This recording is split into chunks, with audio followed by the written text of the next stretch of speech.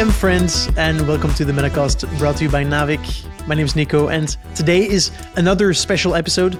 Last week, you already heard me say this, but this is the second time we do this. It's another torch passing. So as you might know, I'm stepping away from hosting the Crypto Corners, and we have two absolutely fantastic hosts taking over. So we had Nico Worry hosting an episode last week, and now we have a new one, which is Alex Takei. Welcome, Alex. Hello. How are you? I'm fantastic. This is mixed feelings, right? Because there's like hosting the Crypto Corners meant a lot for me. Had a lot of fun doing it. By the way, some of you longtime listeners will recognize Alex because she was already on, because she did a breakdown of Gods Unchained and came on the episode with the game director. I'm blanking on his name. Chris Clay. It's a good name. Yeah, all the way from Australia. Nice anyway, so yeah. All right. So maybe let's talk a bit about you, Alex. Who are you? Yeah, sure. Hello, audience. I know I'm a new voice for you.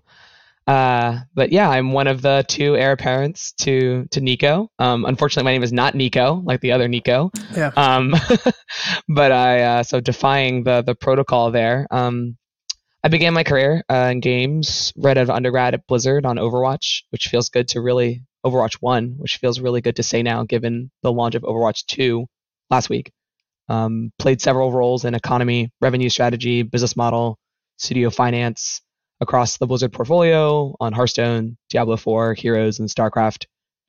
I did some wheeling and dealing on the Activision Blizzard partnerships team for a while before joining an indie studio called System Era Softworks. If you haven't heard of them, they're an X343 studio building a space exploration game called Astroneer. And then now I'm currently at Stanford getting my MBA at the GSB. Exciting. And so you're trying to balance the podcasting with an MBA, Yep. which is kind of tough. Yes. We've definitely had to make some room in the schedule for podcasting recording sessions and prep time, but I think it'll be really fun. It's a great way to stay connected to the industry and talk about things that I like. So Fantastic. Good. Third question for you, Alex. What's your favorite game?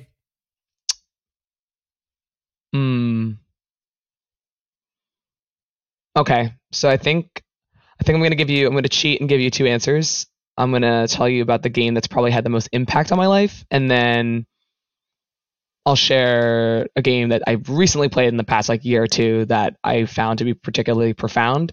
The game that's had the most impact on my life is probably Kingdom Hearts. I started playing Kingdom Hearts when I was maybe 10 or 12.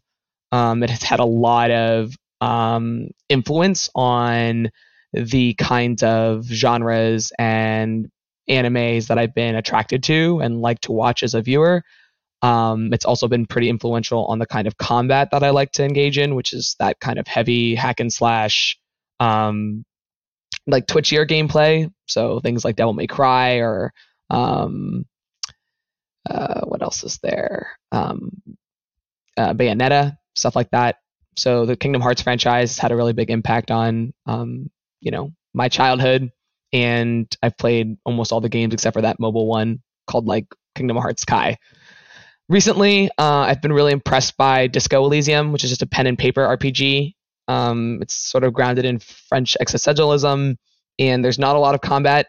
You're mostly just scroll texting, but it's a fascinating story and unfolds in a myriad of different ways depending on the type of kit that you choose and the actions and behavior that you decide to take as the detective. It's a pretty cool game. It's actually built by a narrative writer as opposed to an initial game designer. It's built by a studio called Zom Studios. So if anybody's interested in pen and paper RPGs, you should check that out. Love that. And what I also love is that how different it is from first what I would choose and also what Nico chose for his game. For him, what did Nico choose? He chose a football management simulator. I think it's called Football Manager. Exactly. So, which I think is really good, right? Different aspects. I think you guys are very complementary. So, love that. And what I also like about you is that you're I guess less red pilled about Web3 than I am. So you're definitely going to be one of the more critical voices here. Yeah, potentially less red pill. I think cautiously optimistic is how I would position my opinions on Web3 and gaming. I think that's probably the best way to host a podcast like this. So great. And then finally, given that you're cautiously optimistic, could you also give us a bold prediction about Web3 and games? Yeah, so I think that this prediction is anchored in reason, and so is somewhat bold, but backed by rationale. I think that in the next 5 to 8 years, a lot of the idle and incremental games, so like resource farmers, clicker games, etc., will all be on chain, and their logic also might be all on chain. I think one of the biggest pushbacks from at least the AAA world for Web3 games is there's just a lot of disruption when you have something on chain because you're constantly approving transactions in some sort of other interface. And I think for the games that are less immersive to start with, they may lend themselves better to being entirely on chain. And therefore, that audience is already, I guess, accustomed to not necessarily being immersed in this like world narrative and this world design. So that's my kind of bold theory, is that a lot of clicker games, auto battlers, resource farmers will be on chain in the next 5 to 8 years, as long as the chain speeds can handle it, and that can handle that kind of transaction volume and that logic. Got it. Big if. Does make sense, but I can definitely see a world where that doesn't happen at all. So bold enough. Love it.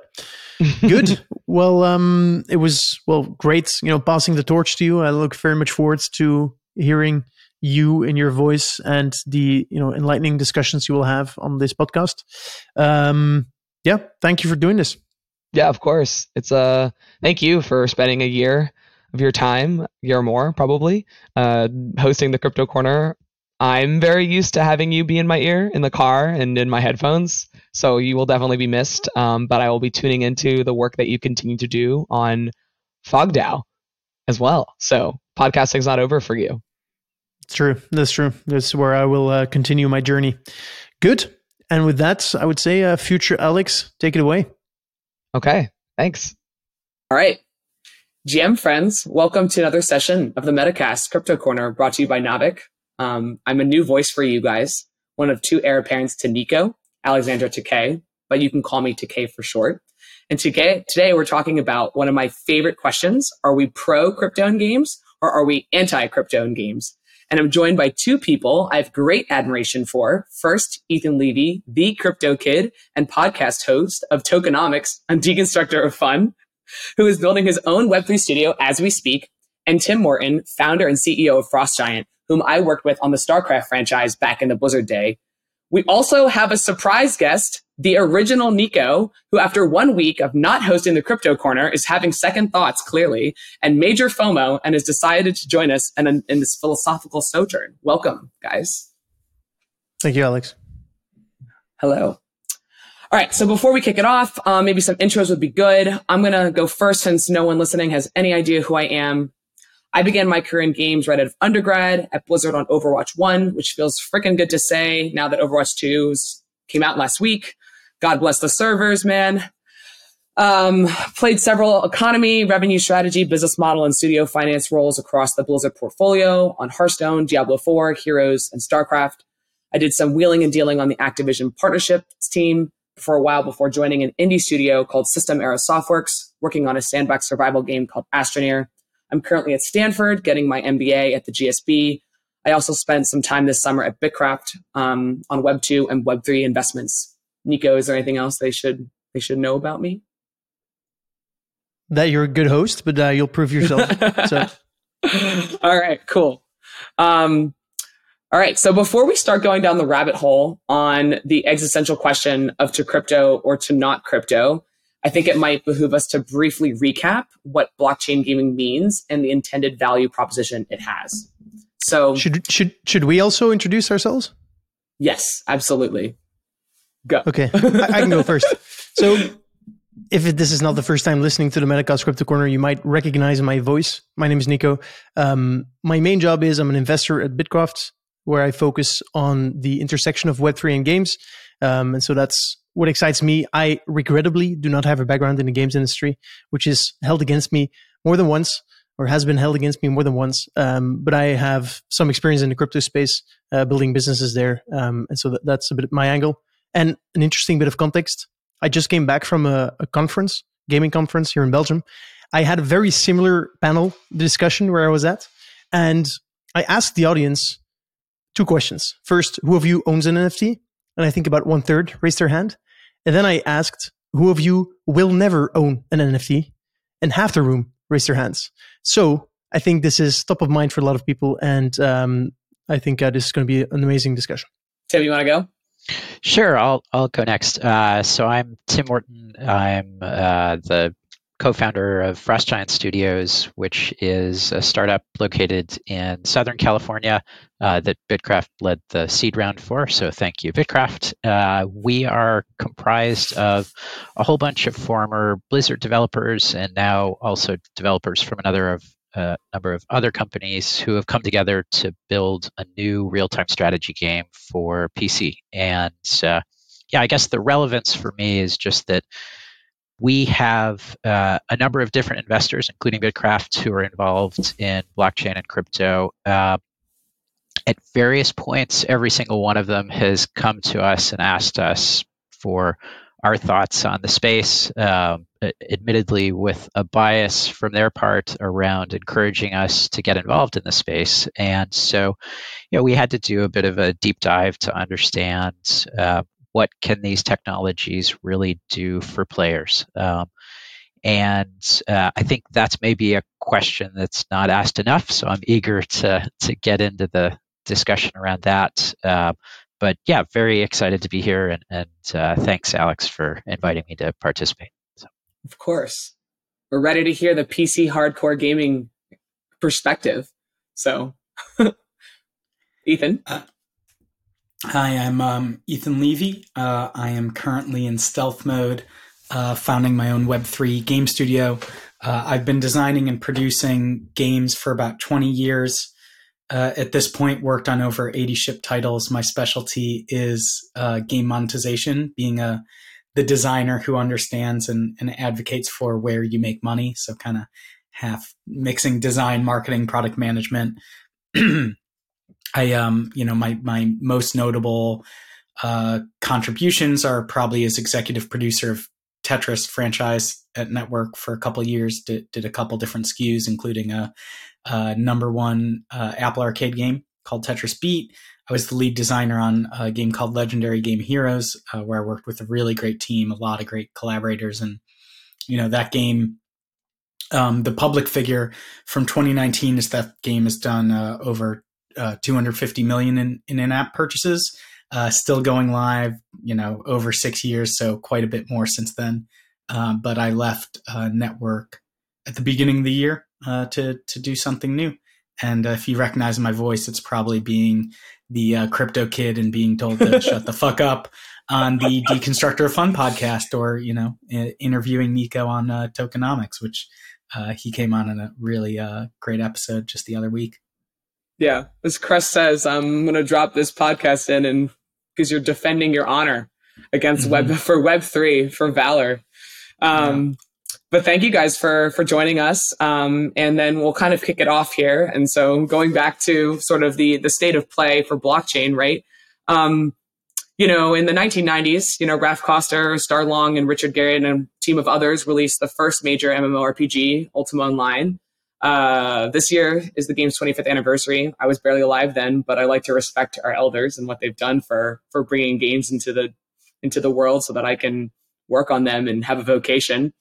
But video games have been monetizing in creative ways for over 2 decades via elaborate in-game economies, selling digital items or utility assets via many set virtual currencies. And thus, in a way, for me, video games are actually the birthplace for digital currency, aka internet money. And in some sense, Web3 economies, which are just open economies built on the blockchain with virtual currencies, are merely just the decentralization and expansion of something that already existed. And so I think the value proposition from the blockchain side for Web3 gaming is the 4 following core ideas. 1, true digital asset ownership. Expand the purview of ownership from, my account at Riot owns this, to me, Alex Takei owns this on the internet everywhere. 2, interoperability, the idea that digital assets can be used in many worlds, not just video games, or that at least I can sell these assets for coin and use other coin to go buy different assets in different worlds. 3, governance, so community-driven decision-making. And then 4, the concept of 1,000 fans. This idea that you can save many businesses from the perils and unprofitability that are typically concomitant with low user numbers. And so our question for this discussion is, A, is the proposed ideological value going to actually be true once we obstacle course our way through the technical challenges? And then B, is there a market of consumers or players that actually care about these values with a profit margin that warrants the investment that we've poured into this space? And C, is this actually the right thing to do for players in terms of bringing them value in the entertainment experience? So I think that's kind of the lay of the land. Let me know if I missed anything. But with that, I think maybe we just kick it off with volleys. Each side sort of lobs a grenade. I can kick us off. Tim, if you want to lead off of that, disagree, agree, etc. Yeah, I guess I hadn't heard your 4 pillars before, so I think those are thought-provoking. It might be interesting just to talk about each of those. I have opinions, and be happy to talk through them. But I think let's even just take the first 2. I mean, you kind of talked about digital ownership separate from a central authority, and you talked about portability of goods between programs, I guess, is maybe the best way to put it. I really I think ownership is something we've been able to do through a central authority for a long time.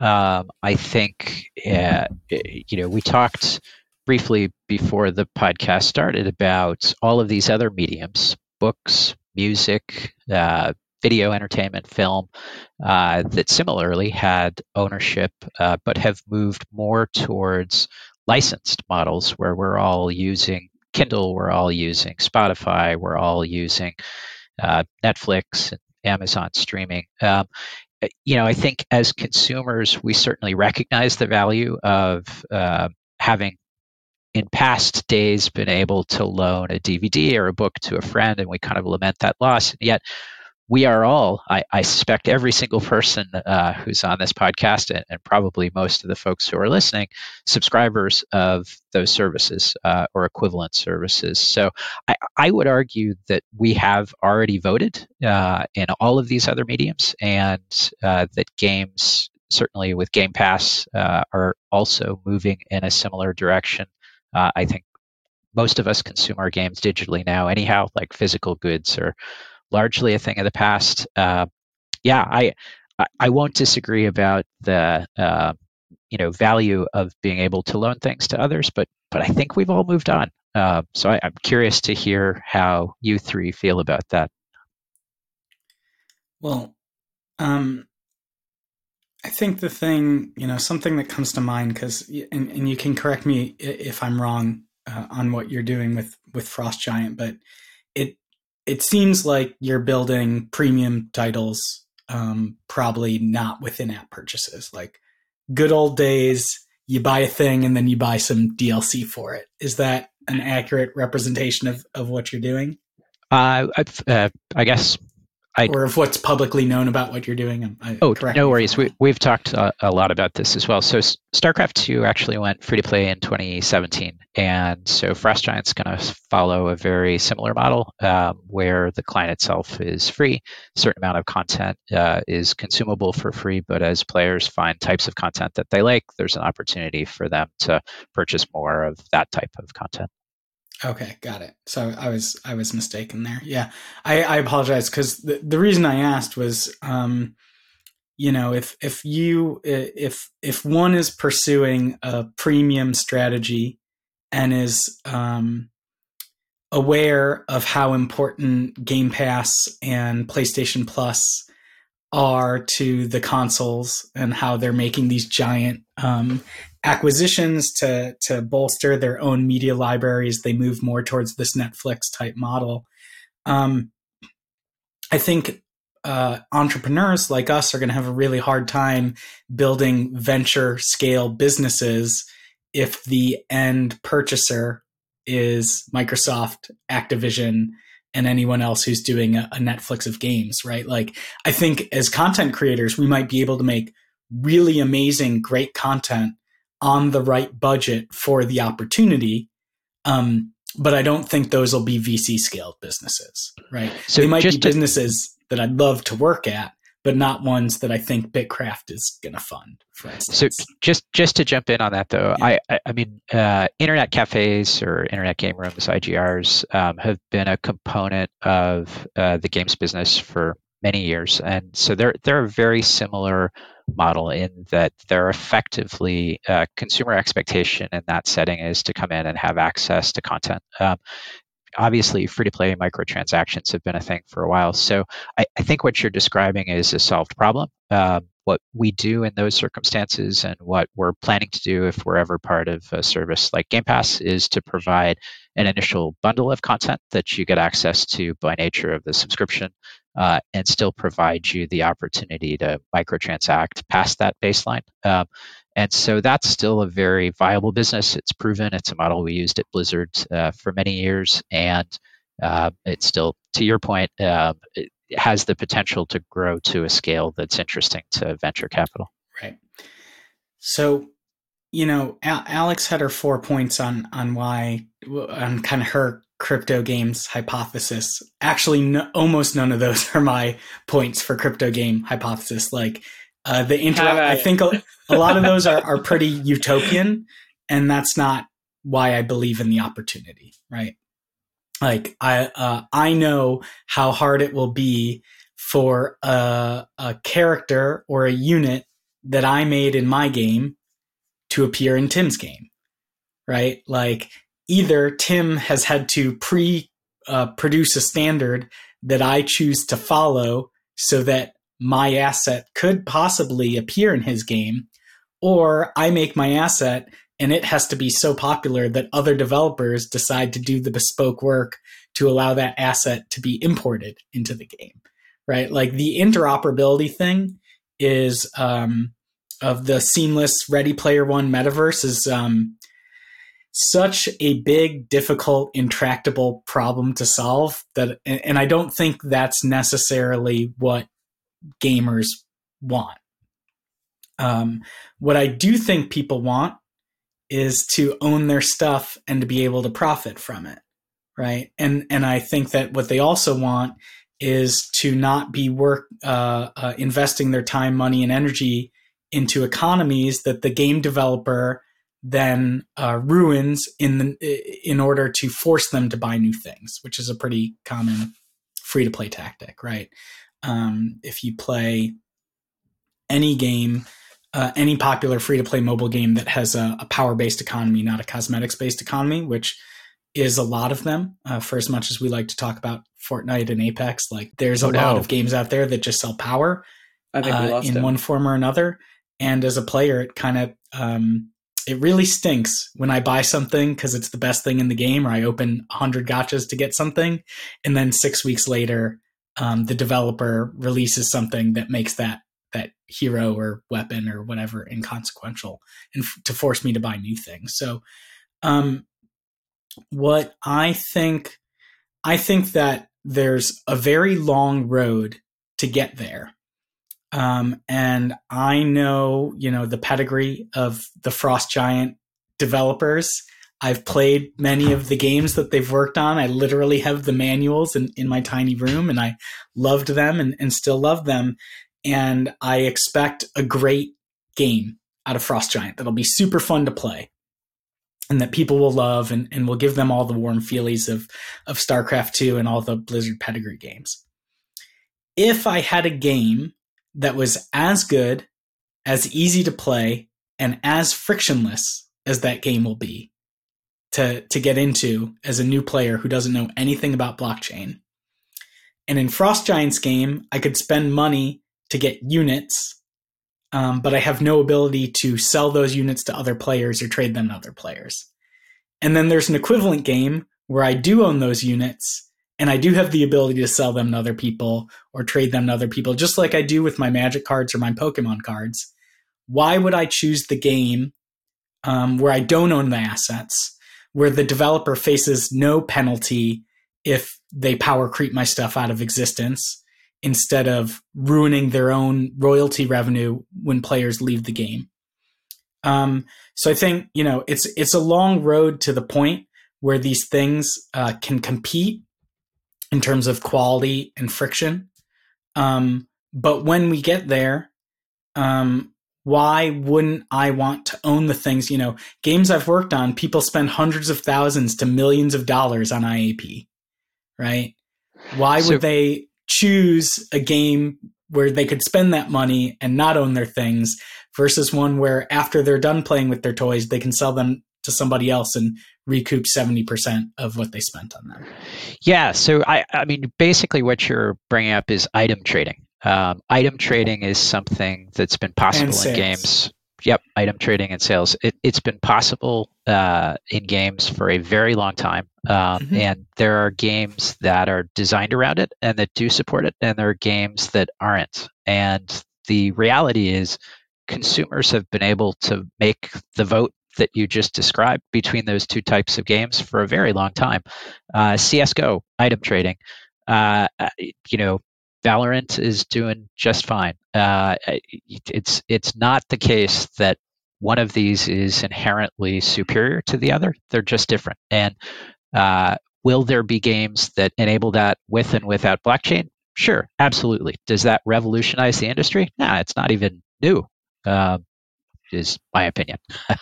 But if I may jump in there, I think Ethan's also pointing to something different. I think first he's also he's taking about, it's true the developer makes the game, but the beauty of League and WoW and StarCraft is that it's the community that fills the world that the developer makes, right? And so there's obviously a bunch of consumers there that have invested a lot of their time, basically capital and labor, right? In the production function into your game, right? And Ethan's kind of saying that it's like, doesn't it not seem more appropriate that they would be able to be compensated for that, and not only have free trading amongst that universe, but capital flows in and out, right? I think that's the difference, right? This is CSGO, coming. Sure. You're in one world, trading in one world, right? And if you don't have to trap or trick the player into staying and locking up their capital in that one game, and you instead just have to build a great experience, then you actually have an alignment of incentives such that the developer has to just keep on building a great experience, because they know that if they don't build a great experience, everybody will just take their capital, tokenize it, and move it out, right? And I think that's actually a very unique proposition versus something like Hearthstone, which has all my Wild Warrior cards that I cannot do anything with, right? I don't think any of us are picking our games on the criteria of capitalizing them. We're picking our games to be entertained. We are literally paying for entertainment value. And I think the hypothesis that I'm hearing from you guys is, yeah, okay, it's about entertainment, but what if I could take my capital out? And again, I go back to, there are games that have made this possible for a long time without blockchain, and it wasn't revolutionary. Consumers didn't flock to those games because of it. I think consumers like it, but it's incidental. Consumers play game to get entertained, and consumers will continue to pick games on the strength of what brings them the most entertainment. And this hypothesis that if we make it about money, it's going to be even better, I reject. I don't think that's true. So I don't, I wouldn't necessarily say better as much as may give a marketing advantage that allows someone on the blockchain side to outgrow someone on the non-blockchain side, right? Like, to me, it's really just about marketing, right? I'm not trying to be offensive, but you've been at Blizzard for a very long time, and Blizzard has pedigree. Blizzard doesn't really need to do user acquisition the way others of us in the industry have.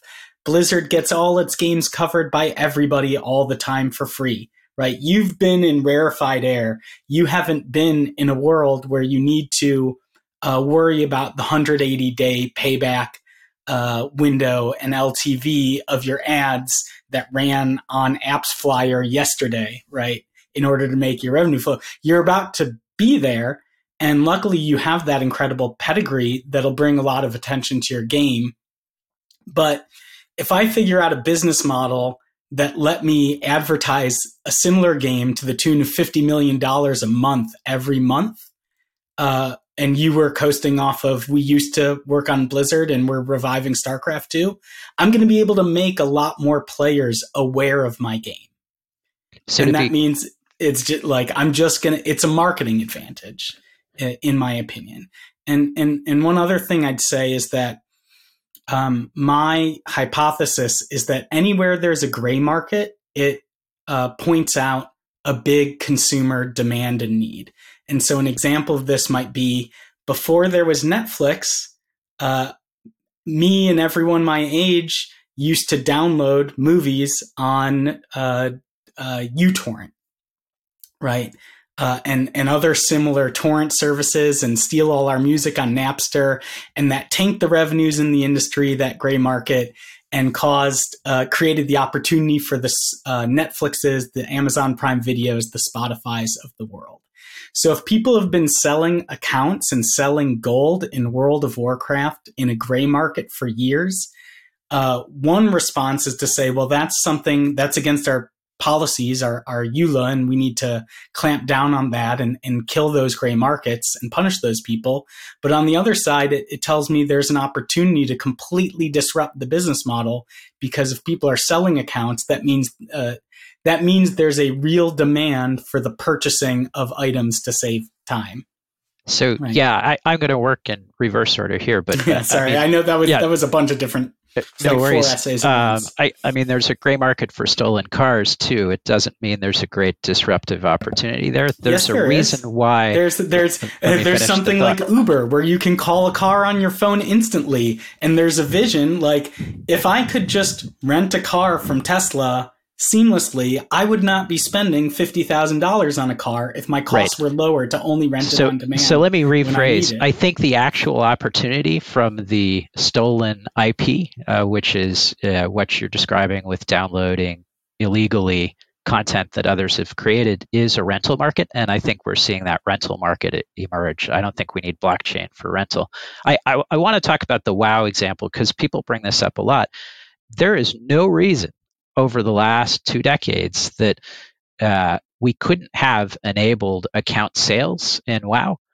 We choose not to for design reasons. And just like the Diablo auction house, enabling players to skip gameplay, enabling players to pay to win, are things as game creators that we don't want to do consciously. But this isn't about blockchain. This is about a design decision that we make as game makers. Now, there are other games that make different decisions, and those, again, without blockchain, have been out there for a long time. But you're not giving me a new option here with blockchain. This is technology that we've had for a very long time.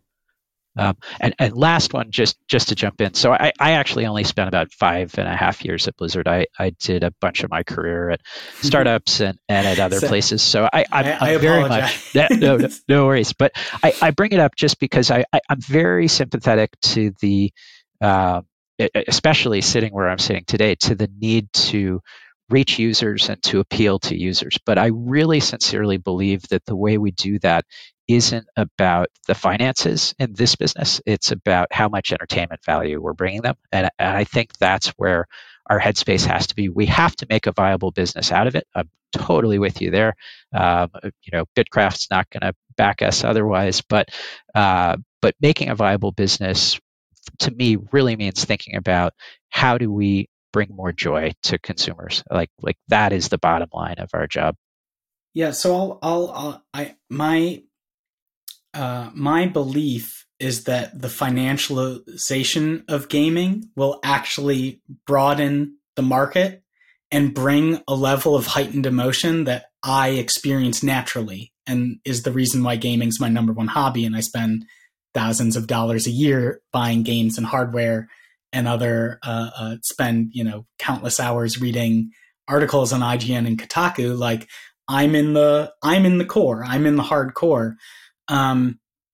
But there are millions of people who aren't, right? And these people will, to me, something like Fantasy League for football, or betting, doing squares in the Super Bowl, these are things you could look at it as like, oh, it's gambling and it just ruins the sport for people. It's dumb. Or like it doesn't do anything for the sport. To me, as a game designer, adding that element of financial stakes heightens the emotions and makes many matches, which I may have absolutely no context or care about, gives me a reason to care and experience joy and emotional ups and downs along the way. So I think financialization of games through blockchain, through player ownership of assets and tokens, gives people who aren't currently hardcore gamers a lot of things to be excited about, and kind of juices the experience in a way that might, people are as excited about today's Digidaigaku marketing announcements as they are about a new character trailer release in Overwatch, right? It's a different audience, but like people are super jazzed about it. Yeah, and I'm going to agree with you here. And it is there is an audience for gambling. Basically, I mean, what we're talking about is I can gamble on the future value of an asset. Like there are a lot of ways that blockchain can be used to empower gambling, and gambling brings joy. It's a completely different set of motivations from the kind of joy that we try to bring as game creators. And so I again, talking to Alex previously, like slot machines are a thing. And there is a whole audience that loves the Pavlovian possibility of getting a reward for pulling this handle or pressing this button these days.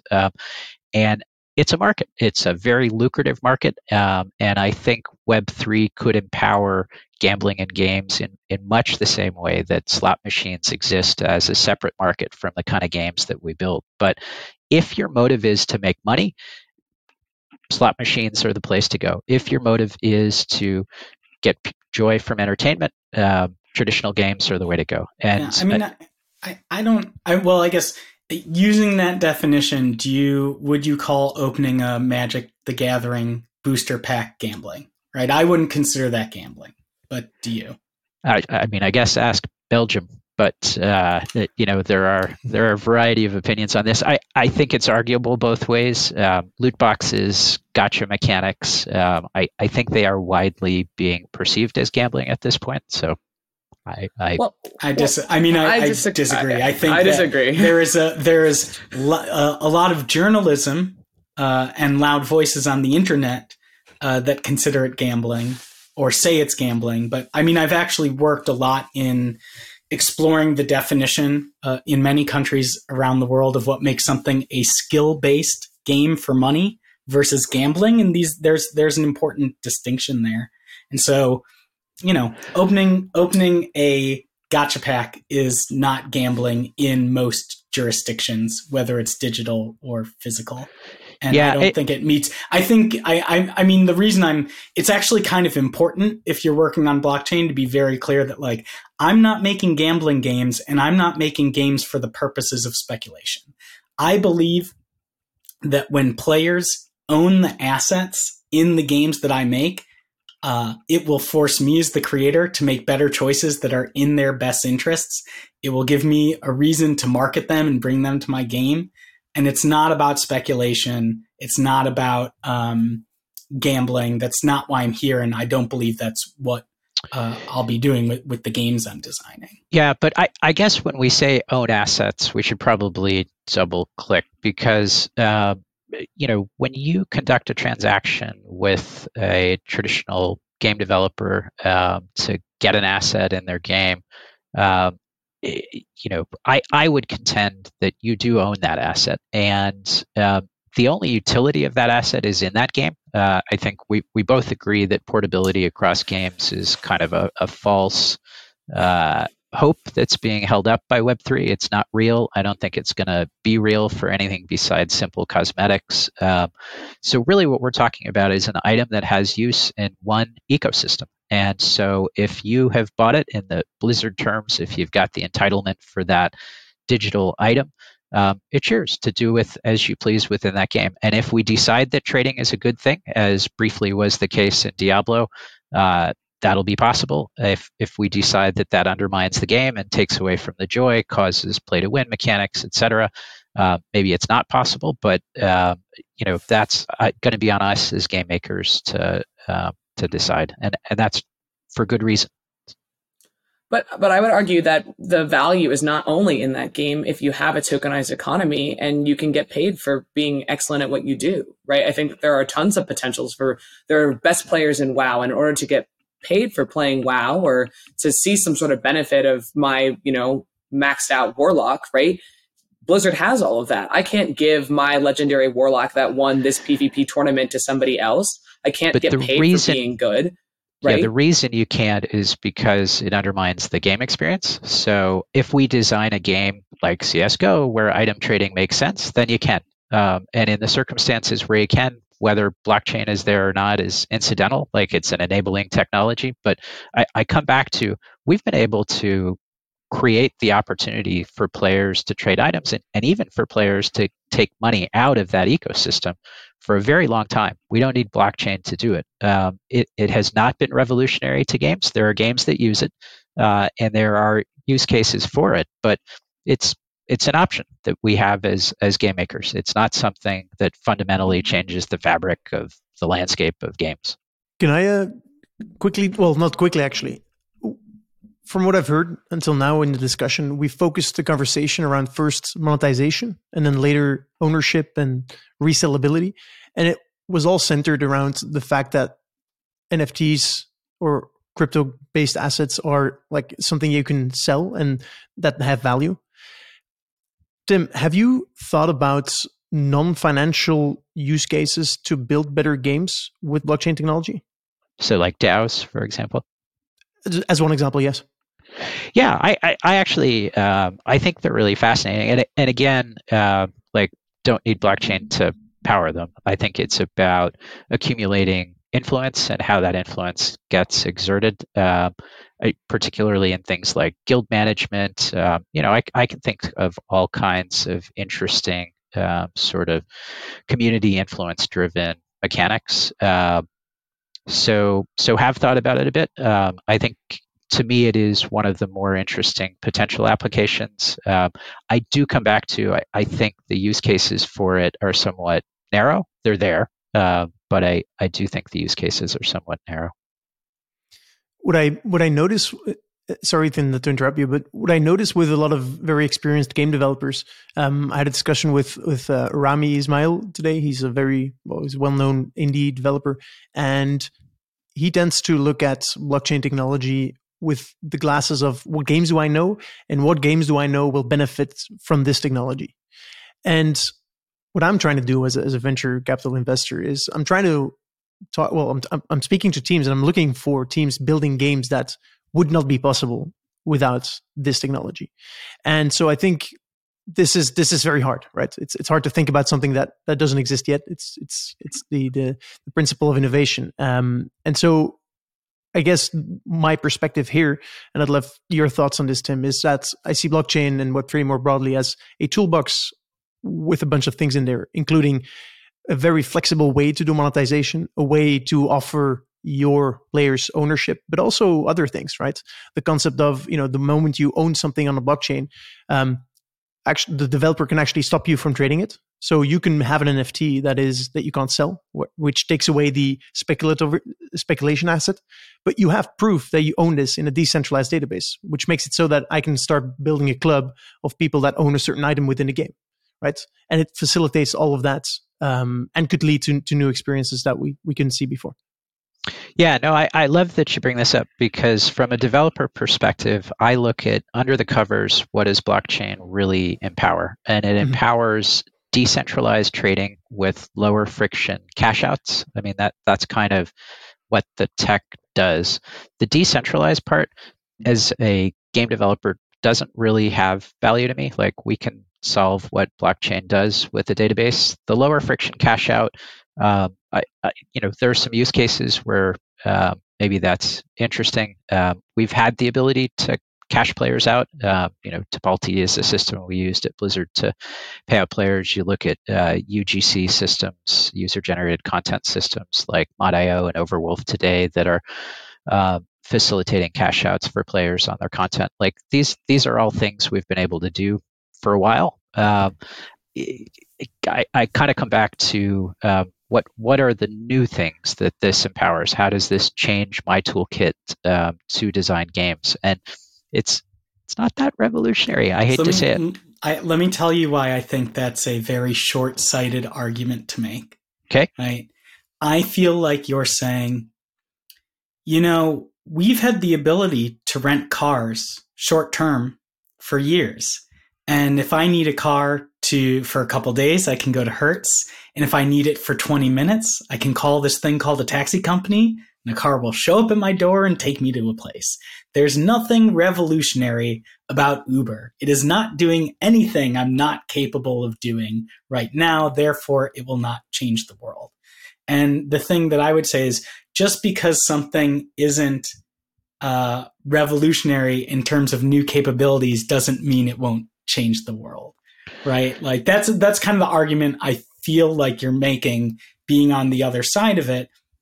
Cool. I mean, show me the Uber use case, and I'm all ears. Like as a game maker, if that's there, I want to see it. But like prepaid taxis on your phone, the low friction was revolutionary. So cool. Like you guys tell me what that is, and I'm all ears. I keep asking this question to every blockchain person that I meet, and I still haven't heard it. I still haven't heard the revolutionary thing that's going to make me as a game maker go. The revolutionary thing, I'll tell you, and in 10 years we'll see if I'm right or not. The revolutionary thing is that normal people believe that they own digital assets. That is the most important and only thing of value that blockchain tech brings. Belief among normal people. I know normal people here in South Carolina who don't read VentureBeat, who bought into NBA Top Shot because they believed that they owned a digital card. And that belief was what gave them the confidence to spend their money and invest and collect and then resell those things. So that's where I believe that's the revolution, is consumer belief. I want to go back to what Nico opened with, and it's very resonant with me. You talk about belief. Belief implies that there is a massive audience out there that believes this, and they don't. I mean, I will tell you from my personal experience that our player base is not saying, Frostgiant, give us NFTs. They're saying, keep NFTs out of our game. And those 50% of hands that went up with Nico are telling of that exact same phenomenon. Consumers are not asking for this. I've lived through this all before. This is exactly what it was 12 years ago when I started getting into free-to-play. And you said it yourself, StarCraft 2 went free-to-play. Free-to-play, though. So I hear this brought up. People hated me. They hated free to play. Journalists told me to go to hell. Game developers told me to go to hell. And gamers told me to go to hell. And guess what? Call of Duty is making more money on free to play than it is on its boxed products. Here's the difference. Free to play has revolutionized everything. Here's the difference. This is like the go-to for blockchain advocates. There was this other thing that consumers didn't like, and it worked out. But let's look at that other thing that consumers didn't like. What it actually did was take away payment as a barrier for players to play games. Like there's clear, evident value to players in that. The clear, evident value here doesn't exist. Like we've been talking for this whole time, and I still don't understand. Consumers hated free to play. I think the hardcore tribal gamers, which I consider myself, right? They hated it, and that is most journalists, most game developers, most people who play console and PC games. Yeah, but you know what? I agree. The people with that. who play Candy Crush and spend $1 billion in a year in it every year for 10 years don't give a fuck about PlayStation versus Xbox or any of these other things that the people who write for Kotaku and read Kotaku care about. The gaming business is so much bigger than people who play console games or people who play LOL or people who play WoW. I mean, first off, I'll say I agree. Like, I think it was the core audience that didn't believe in free to play, and there are reasons why they didn't. It's because free to play was designed initially around frustration mechanics, and we figured out how to move past that. But I think in making this analogy, what you're trying to imply is that there's this massive unheard audience that's saying we want NFTs, and I just look at the NFT trading graphs, and I think you have your Let me answer. say another thing. It's not that I think there's a massive unheard audience. I think that there is a business potential that will allow blockchain game developers to outmarket and make more aware and bring more people to their games than to, what is currently traditional gaming. But so Right, we've and already Tim, established. Okay, go ahead. may push back on the idea that there's no indication of demand, right? I think we always go back to that same Henry Ford phrase, if you'd asked people what they wanted then, they would have said a faster horse, right? They don't know necessarily the value that potentially digital ownership might have. They're rejecting it because nobody likes change. It's a fundamental human condition, right? Right. And I think it's not just only about belief, but it's also about trust, right? I think it's belief that I own this thing, but it's also trust in the protocol such that, Twitch right now just changed the developer creator payouts from 70-30 for the top 10% creators to 50-50. Right. And I think when you make a contract with a studio, I think many gamers have felt betrayed in the past. And I think the anger that people feel towards studios, right, it's a very passionate community, is actually an indication that they want more say and want more control over what happens to the products. Right. Now, you may disagree with whether or not that's okay. I think this is going to the point of like the welfare state. Right. Are you a designer and therefore you know better than the players, or do the players have an opportunity to actually influence the game design and the game direction? Right. But I think that it's more than just about belief. It's about trust too. Yeah, I think you made 2 points there, and I want to talk about both of them. The first one is the implication that somehow blockchain changes the dynamics of a platform holder to be able to set their own terms on the platform. It doesn't. If I'm a platform holder, I'm going to control the terms on my platform. Like, that's the way platforms work. So the Twitch example doesn't make sense to me. The first point, though, about people not knowing what they want, absolutely.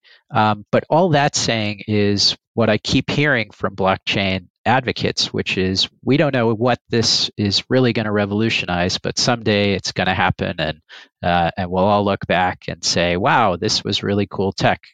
I'm prepared for there to be something cool that comes out of this, but I'm still asking the question of what is it? Like free to play, getting to play a game for free, totally get it. That makes sense. Blockchain, it's a slow, decentralized, distributed database whose transactions can't easily be reversed, that doesn't really provide anything new in terms of functionality for a game creator. I'm just not seeing what's the revolutionary thing that's going to come out of that. And I mean, I think the assertion that we just got to is, well, people have faith in it or people believe in it, and I'm not meeting those people. Those people are the people who are in the blockchain industry attesting that something great is going to come out of this. But the average person on the street, I don't think they're asking for this. Can I, Tim, pitch you something? Absolutely. So you've dug into what the blockchain does at a basis level, right? And you just mentioned that the blockchain is a database. But Ethereum, if you look up, like the original idea of Ethereum is that it's the world computer, right? And so actually you can program that database and you can actually run programs on it. And so what I'm seeing today is that some people are saying, hey, what if we, instead of building a server to run our game, what if we use this blockchain to run our game? What if we write a bunch of smaller contracts that together constitute a game and start experimenting with that? Because that means that suddenly the game lives forever. As long as the Ethereum blockchain is alive, the games that are built on there are alive and are operational. It means that anyone can interact with the game permissionlessly. Anyone can build on top of the game permissionlessly.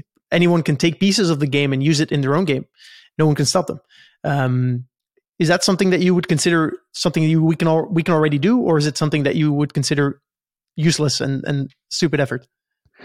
I think the problems surrounding that kind of development are huge. Like without doing a real deconstruction of the implications of what you're describing, but it makes me want to go back to talk about Web 1.0. There was this vision of Web 1.0 where everybody's got a computer. They can spin up a web page on that computer, and we'll just have this amazing world where everybody is able to share stuff from their own PCs. And you look at what actually happened, and it wound up getting centralized because there were a lot of benefits to hosting from the same place. There were a lot of benefits to standardizing on the technologies that we use to power those web pages and the interactivity on those web pages.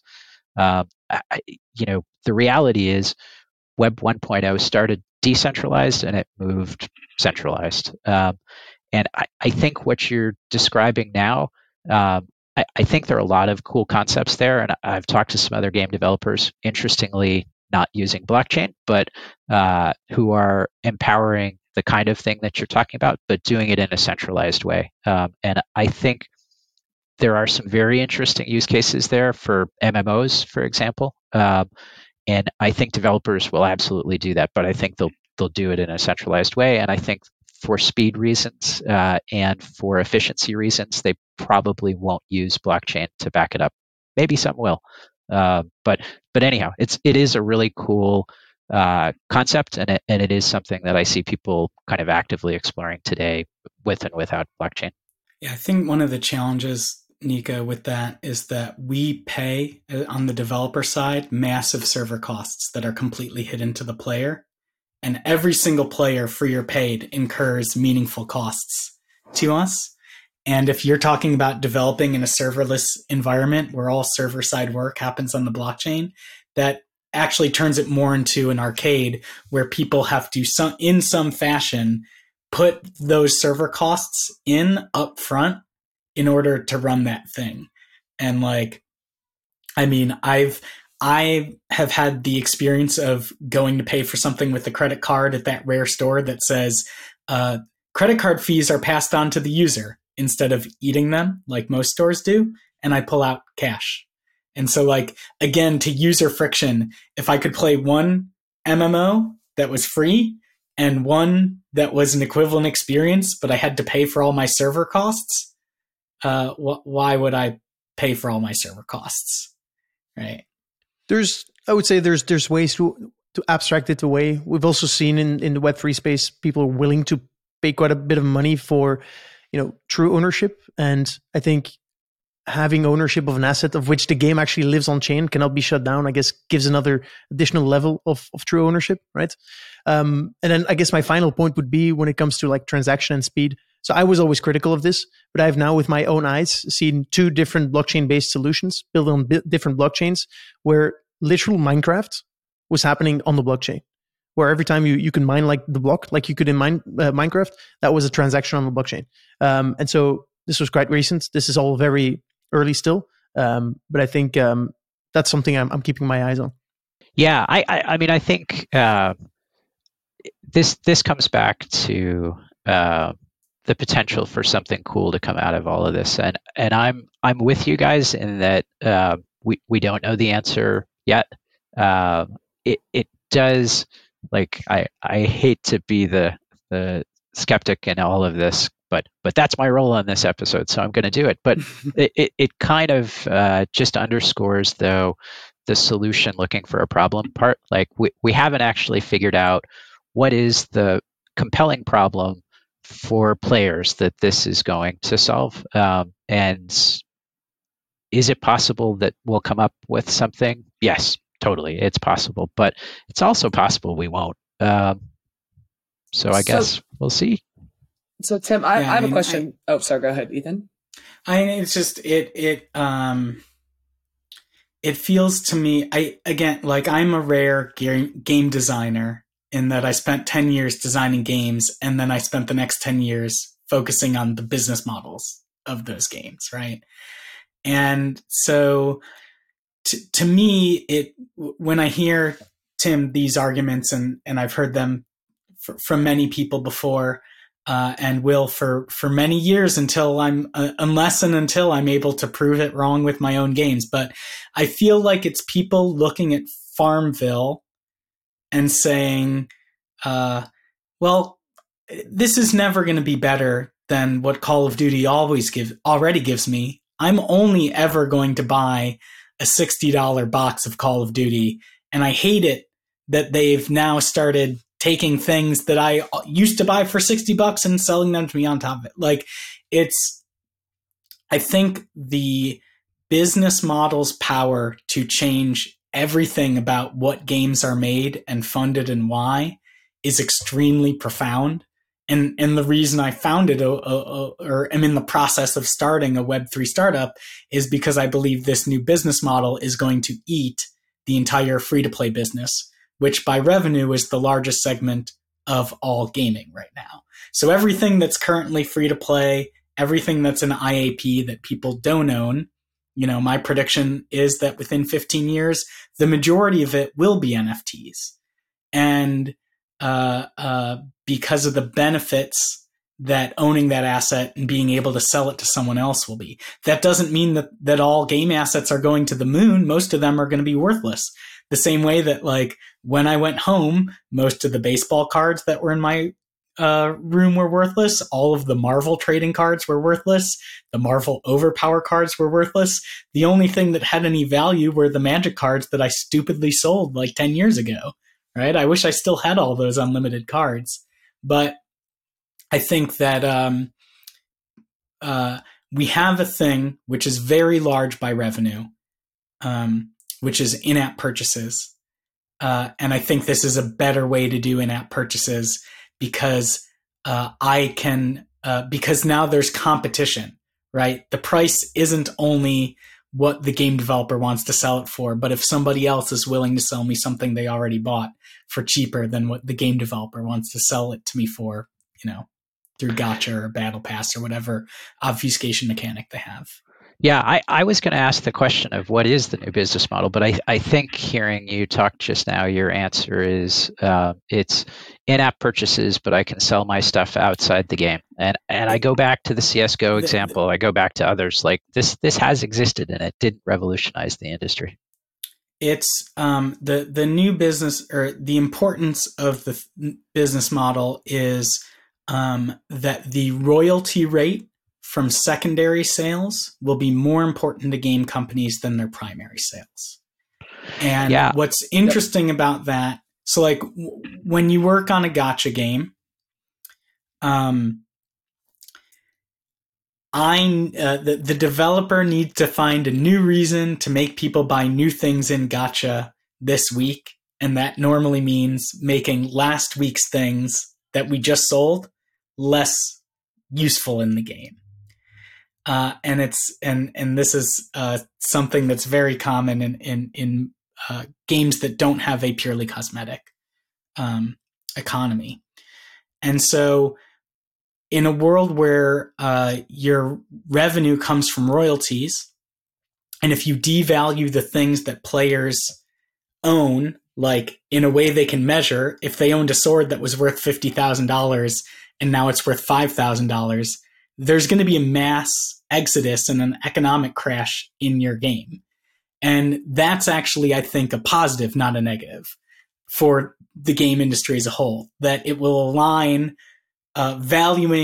it'll align the players' incentives with the developers' incentives and force us on the developer side and the product management side to make better, more long-term, more player-focused decisions than what many of us experience when we're working within companies that are VC funded and going for a big exit or a big listing, right?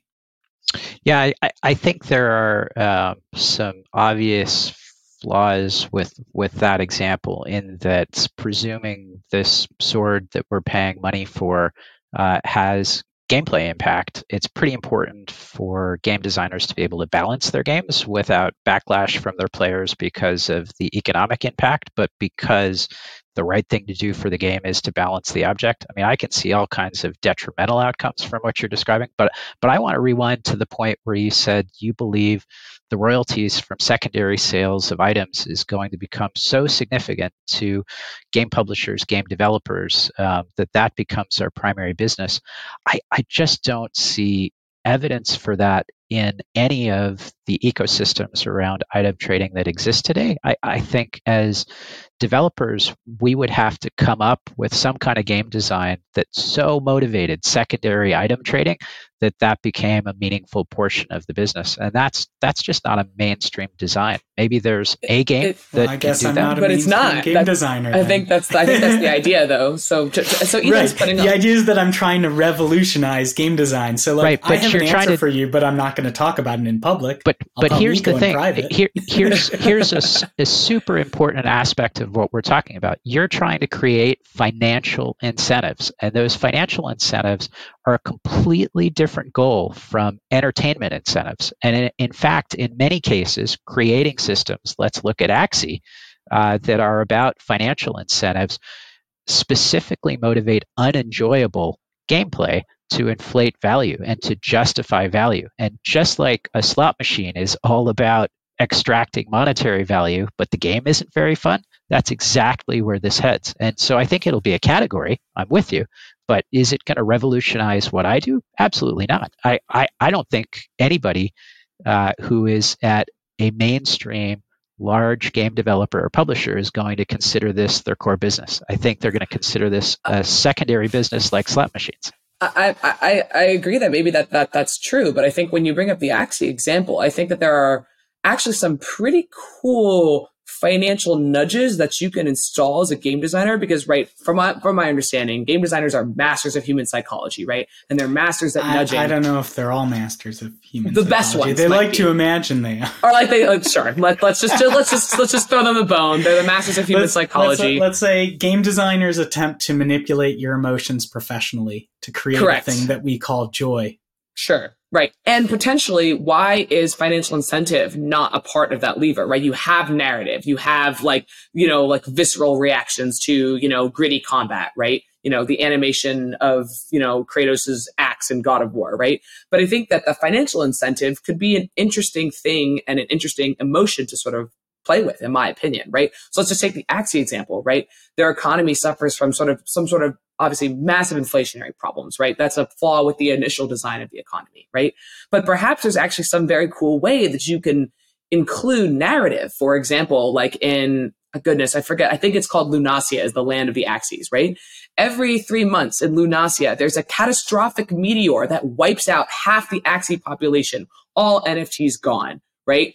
And I think that's a very interesting thing, right? When we think about something like a Hunger Games, where we want to watch people play through real danger and real like potential for loss, I think it will change players' behavior more than we think, right? And so I think that there's actually an opportunity when you have financial incentives for it to be a lever to drive player behavior, which could lead to new types of genres. Now, is it going to become this mainstream thing, right, where all of Call of Duty is going to be operating on the blockchain? I'm not sure. But I think that there is an indication that people actually like to play the economy game. Like if you look at an economy like Crypto Unicorns, people are having a very good kick out of figuring out the exchange rates between, Unicorn coin and Tether, and figuring out whether or not now is the right time to harvest their carrots or not. So I think that it's, there's fun to be had there, is kind of what I'm trying to say. Yeah, I mean, absolutely, there's fun to be had. I mean, are day traders gamers? Yeah, I guess arguably they are. The stock market's a great game. So can that game exist? Yes. Is it what I'm going to make as a game maker who's focused on entertainment value? Absolutely not.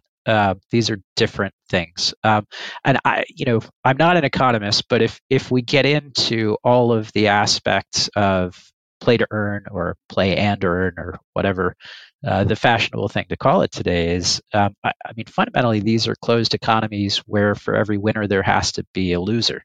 And,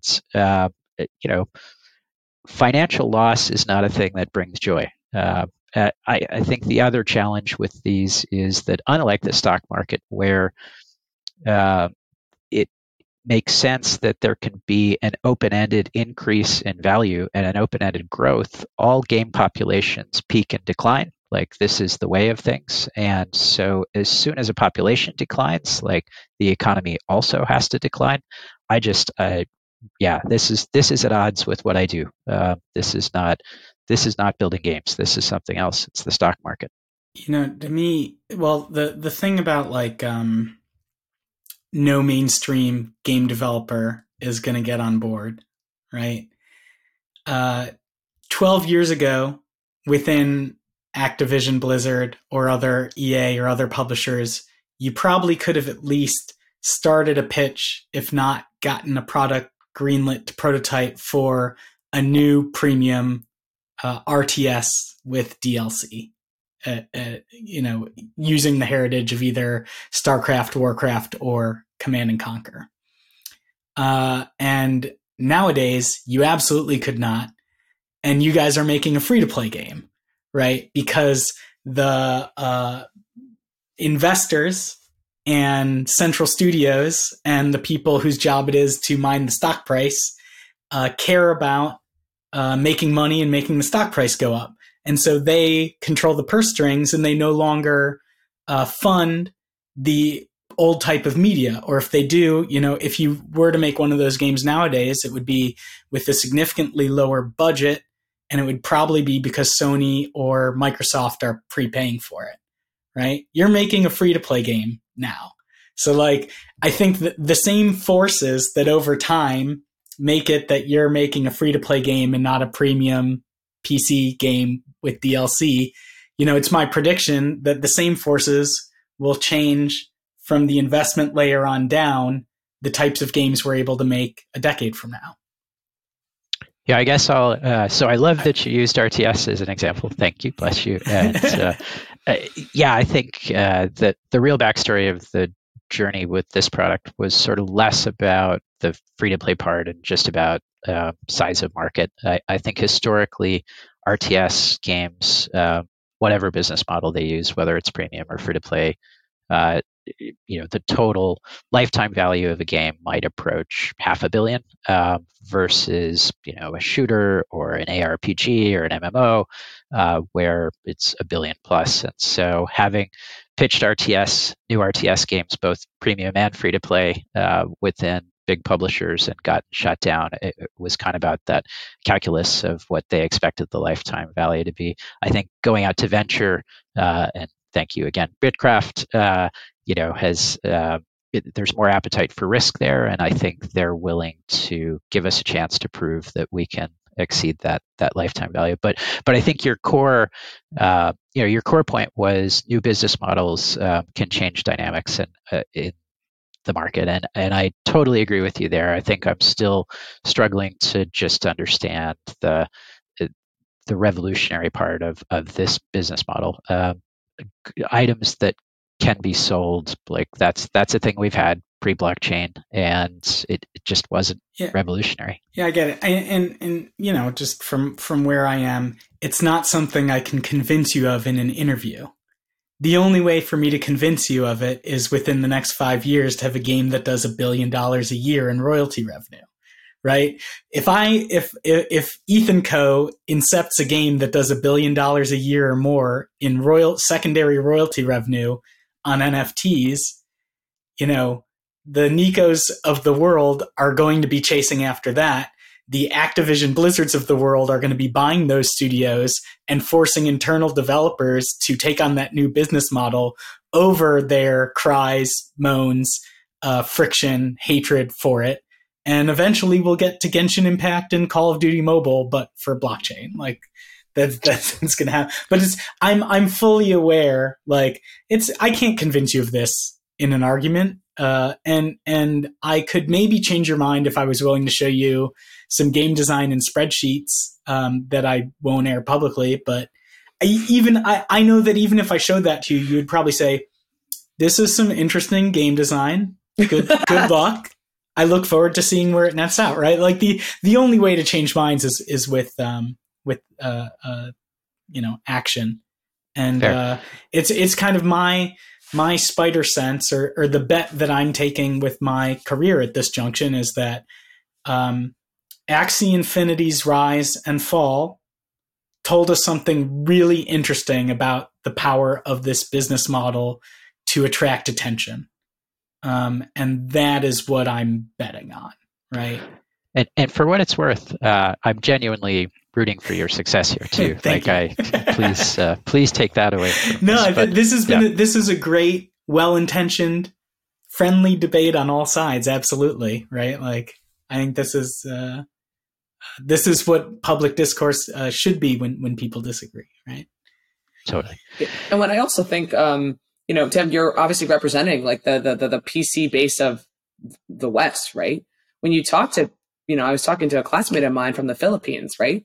And he was telling us the story about Axie Infinity. And he was like, this is actually crazy, right? Like with this type of vehicle, we've actually made people who would never consider themselves gamers to become gamers. And, I think for some people, they need a different kind of nudge to get into something. And potentially blockchain is a way to expand the gaming demographic, right? I think there are even people who play mobile games or whatever don't consider themselves gamers, when in reality, like going to the action of learning a system and getting better at it is a game, right? And I think that for blockchain in maybe different parts of the world, it's being seen extremely differently than it is in the West, because that entertainment value is there for them. They find the potential to earn and be paid if they're good, to be valuable, and more important than being told an incredible story or to play through, an incredibly deep combat system, right? Like that's the thing that drives them, right? So when we think about player cohorting, and we do this all the time in Hearthstone and Heroes, like the rank standard player versus like the casual player, there could be a space for a financial incentivized player in a balanced ecosystem where somebody is playing for fun and the others are playing for monetary gain. And what ratio that is, I don't know. There's in mobile, it's a whale business mostly, right? You have 5-10% whales, 90% freeloaders, right? Maybe that's the same situation, right? Where you have, the 5-10% payers. Payers. Well, yes. no, just because like I don't really like the term whales, but whales are not all payers. Whales are a small percentage of a small percentage of payers. Absolutely. Yeah. And I'm saying that I think there's potential for that. So I guess I want to be careful analogizing blockchain with financial incentive for playing games, because I think it's got a lot of applications, and of course there are ways to pay players without blockchain for playing games. But I think the core question you're asking is, if we create financial incentive for players to play games, is that a good thing? It could be.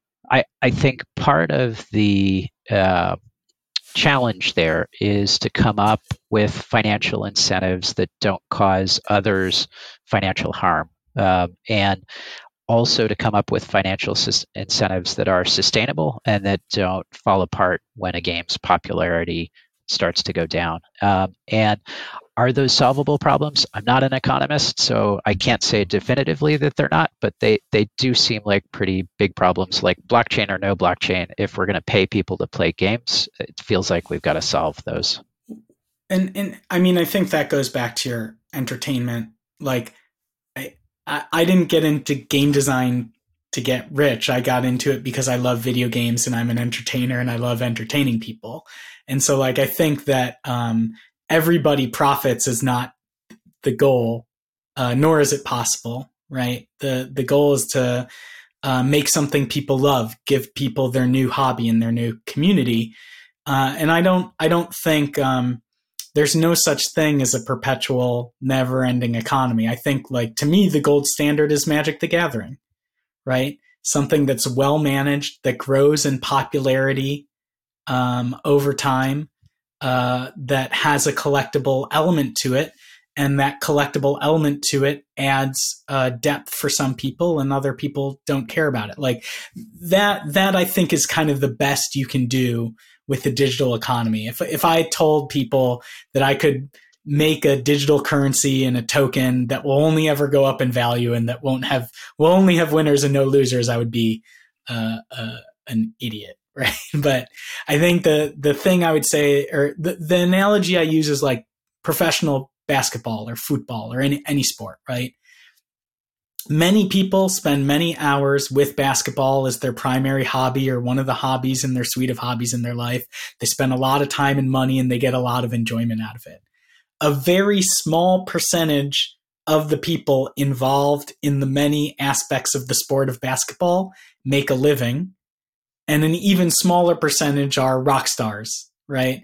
And by make a living, I'm talking about like people who work concessions at a basketball stadium. That is someone who is involved in the basketball economy. and it's, it's not the goal that everybody involved in the hobby of basketball is as rich as LeBron James, but the idea that some people can become LeBron is part of what brings attention and interest to the sport. Yeah, and I think the Magic example is a great one to highlight that there are types of games where collectability and trading are successfully and inherently woven into the fabric of the game. And I think blockchain is a choice those games could make. Again, you could do that stuff without blockchain, but blockchain is a choice those games could make. So, I think there will be examples. There's some developers working on a game that's essentially Tarkov with goods that you can trade and sell. I can think of places where blockchain or no blockchain item trading for money could be interesting. I don't think it moves the whole industry there. I don't think it takes over, but I think there are examples of games that could benefit from that. And again, they might still do it with a central database, but blockchain's a choice they could make. It would be a cool follow-up discussion, a topic or an episode called "Why Not the Blockchain?" Because right now we're trying to prove why blockchain makes sense for certain applications, and you're always saying it doesn't need the blockchain. But I think fair argument would be that blockchain, although a year ago it was expensive, right? The cost of using the blockchain are going down tremendously, and so at a certain point, even if it's a marginal benefit, the cost actually is worth it. Yeah, it's an interesting. I love the why not the blockchain idea. How much time have we got? We got 20 minutes. I think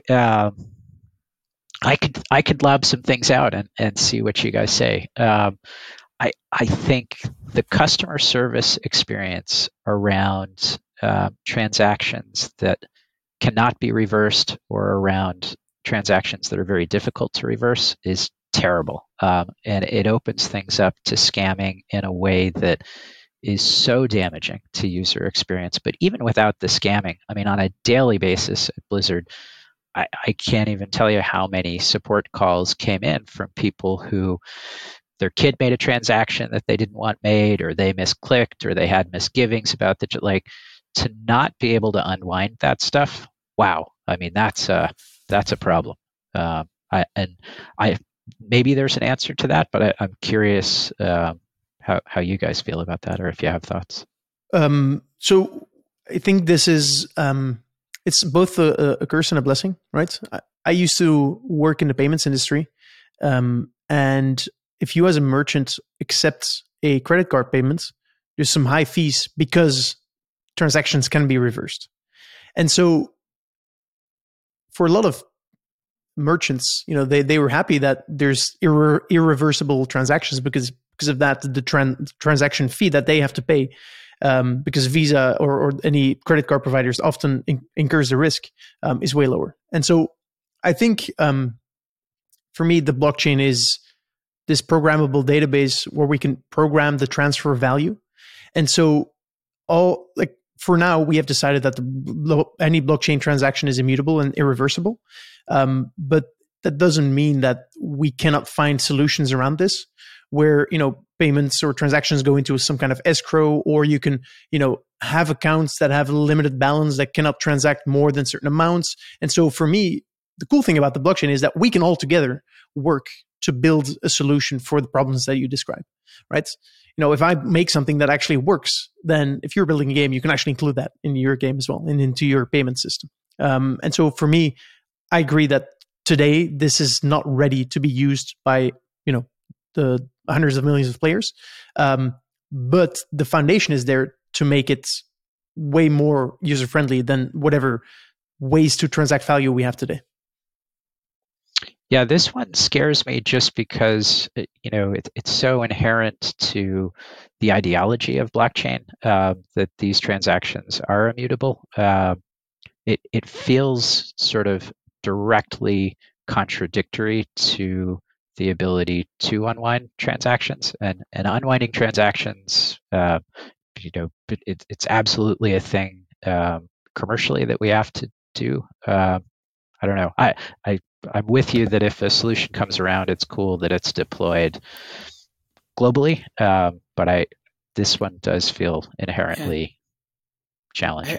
I think, I mean, the most likely solution is going to be a competition to be the primary platform or sales place that has the best customer service, right? So, all these vinyl records behind me, I bought on Discogs and on eBay. And, I'm making an independent purchase through a platform with a stranger in another country or another city. And if I, once I give them the money, I can't, if they don't send me the thing, the transaction isn't reversed, right? What happens is the platform eats the cost and compensates me.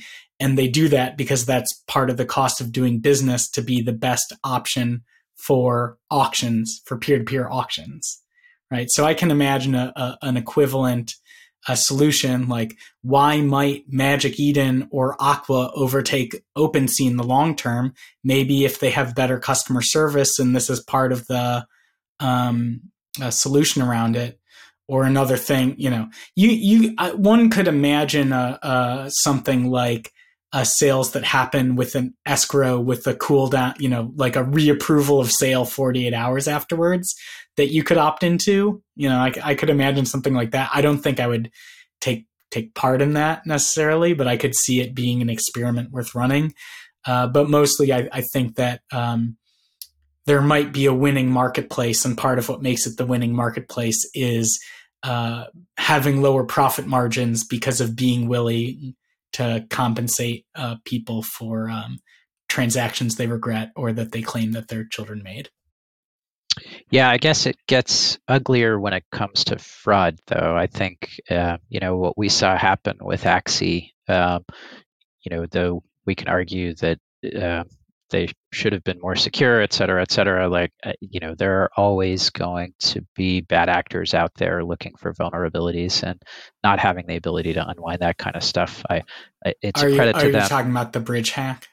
Yeah. The bridge social engineering hack? It's a credit to them that they weathered the losses that they did. But, a lot of businesses, that would have been the end of the road. Yeah, I mean, again, like that's no different than, or that's similar to the many class action lawsuits and data privacy hacks. And I feel like every other week I get some stupid letter where I'm going to get 4 cents because GE was forced to pay $500 million to a billion people because of a light bulb I bought 18 years ago or some stuff like that. It's not like fraud doesn't happen I do agree that the fraud and the lack of security and the social engineering hack of the Axie bridge would be like someone stealing $600 million from JP Morgan's balance sheet, right? Like that's the type of thing we don't see in the modern world, or if it happens, we don't know about it. But it used to happen, before banks were what they were today. So yeah, but I guess I would argue that until there is a way to unwind fraud, and this goes back to these transactions effectively being immutable, though to be fair, I think some of that money's been recovered. Hundreds of millions of dollars went to a hostile nation trying to build nukes to reach our shores. I think if traditional financial transactions had been used, there would be protections against that and more ability for us both to trace those transactions and to unwind them. The immutable nature of blockchain means that a fair chunk of that money that was taken, in fact, landed in North Korea. This is kind of fundamental to blockchain. I don't know. I believe you guys that maybe somebody will come up with solutions for these down the road, but like today, it kind of suggests that this tech is not ready for prime time. Well, yeah, I mean, I think I've said on a previous podcast, I think the long-term solution is going to be that every bridge is going to be forced to buy an insurance product. And that insurance product will be the thing that compensates. I don't think there's going to be loss prevention or recovery. It's just going to be that every single validator network is going to be in a position where they buy insurance from AIG, and then AIG has priced it ideally such that they make a profit but have enough money to make investors and companies and end users whole when there are these giant hacks. Like, that's the direction I think the world's going in, which is basically. But so we just landed back exactly where traditional transactions are, in that there's a tax that we pay to cover the possibility of fraud. So I think we just neutralized one of the reasons why to use blockchain. Sure. Yeah. I mean, I'm basically saying I agree with you that all of these problems are true problems, and the solution to them is going to look just as crappy as it is with traditional financial products and running businesses and services. I'm a unique person on the Web3 side, in that I'm not a degen and I'm not a utopian. Like, I have a very specific use case for gaming entertainment products that I think blockchain is amazing at, right? And the rest of the other stuff, that's not me. I'm not a crypto native person, right? I haven't been reading the Ethereum white paper since whenever, right? That's fair enough. Nika, did you hear that? Market opportunity. There's a gap. You need an AIG of blockchain. That's a problem space. I can't remember Invest if there. I've said that before on your podcast or not. You did, Ethan. And I told you, or you told me, that your roots are actually perfect to build a business like that. So once inevitably your blockchain game fails, because we know now that it doesn't make sense at all, you can go into that. Yeah. Right. That's where I'm going to end up. Blockchain insurance salesman. That'll be a dramatic downfall from someone who just wanted to make indie games. But to be fair, I want to go back to something Ethan said in there, which is that there's a very specific use case that you're thinking about. And just like the magic example, like I actually do believe those use cases exist, and I think blockchain's a choice that developers could make for those use cases. So I don't think you're destined to fail by any means. Right. It's more we're kind of arguing about the scope of business more than anything. Yep. And so on that note, I know that guys were running up on time, but we wanted to close out our discussion with one of Navik's, Nico's signature questions on asking for bold predictions. So I know that we kind of hashed this out. Tim, your opinions have been clearly made known. Ethan as well. But if you guys could just go through and maybe say, like, what is your boldest prediction that reflects your optimist or pessimistic stance when it comes to crypto? Think about, for the pessimist stance, the darkest day, or optimistically, Ethan, you're telling me that your game's going to have 1 billion in secondary royalties. Sort of Tim, what's your most pessimistic stance in terms of boldest prediction of what happens if games and crypto gaming becomes like a thing?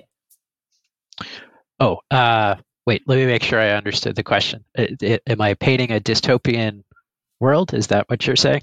I see.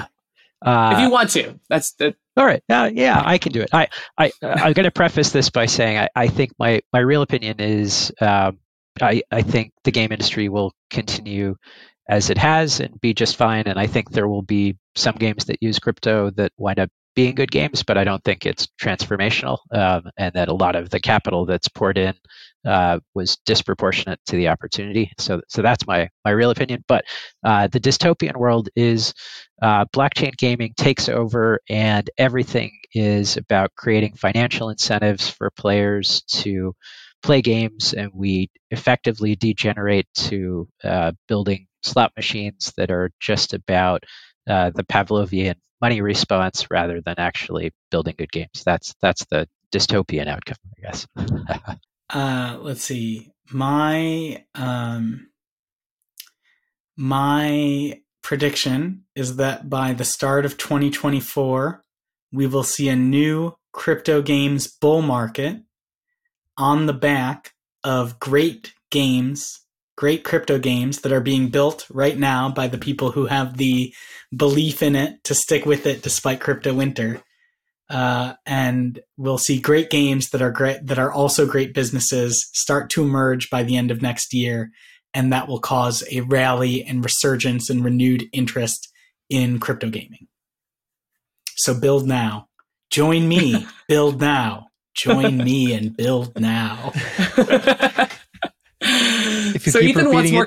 Ethan wants more competitors. It seems like. Again, I thank view you us guys as so all. much. I view us as all pushing the same rock up a hill, and then once we get near the top, we can start shoving each other off the top of it. off the top of the mountain. Right. Let's all get the rock up there, and then we can pull out the sharp elbows. I mean, you might be right. And in the beginning of the internet, it was all cooperation. Let's build this glorious thing, and then it was capitalism. So that is potentially what may happen. But in the case, again, that you do want to be like Ethan and build now, this is, again, Ethan Levy. You can get in touch with him via where? LinkedIn. You can join the Deconstructor Fun Slack group and message me, as Alex has, and listen to the podcast. I'm a very internet person nowadays.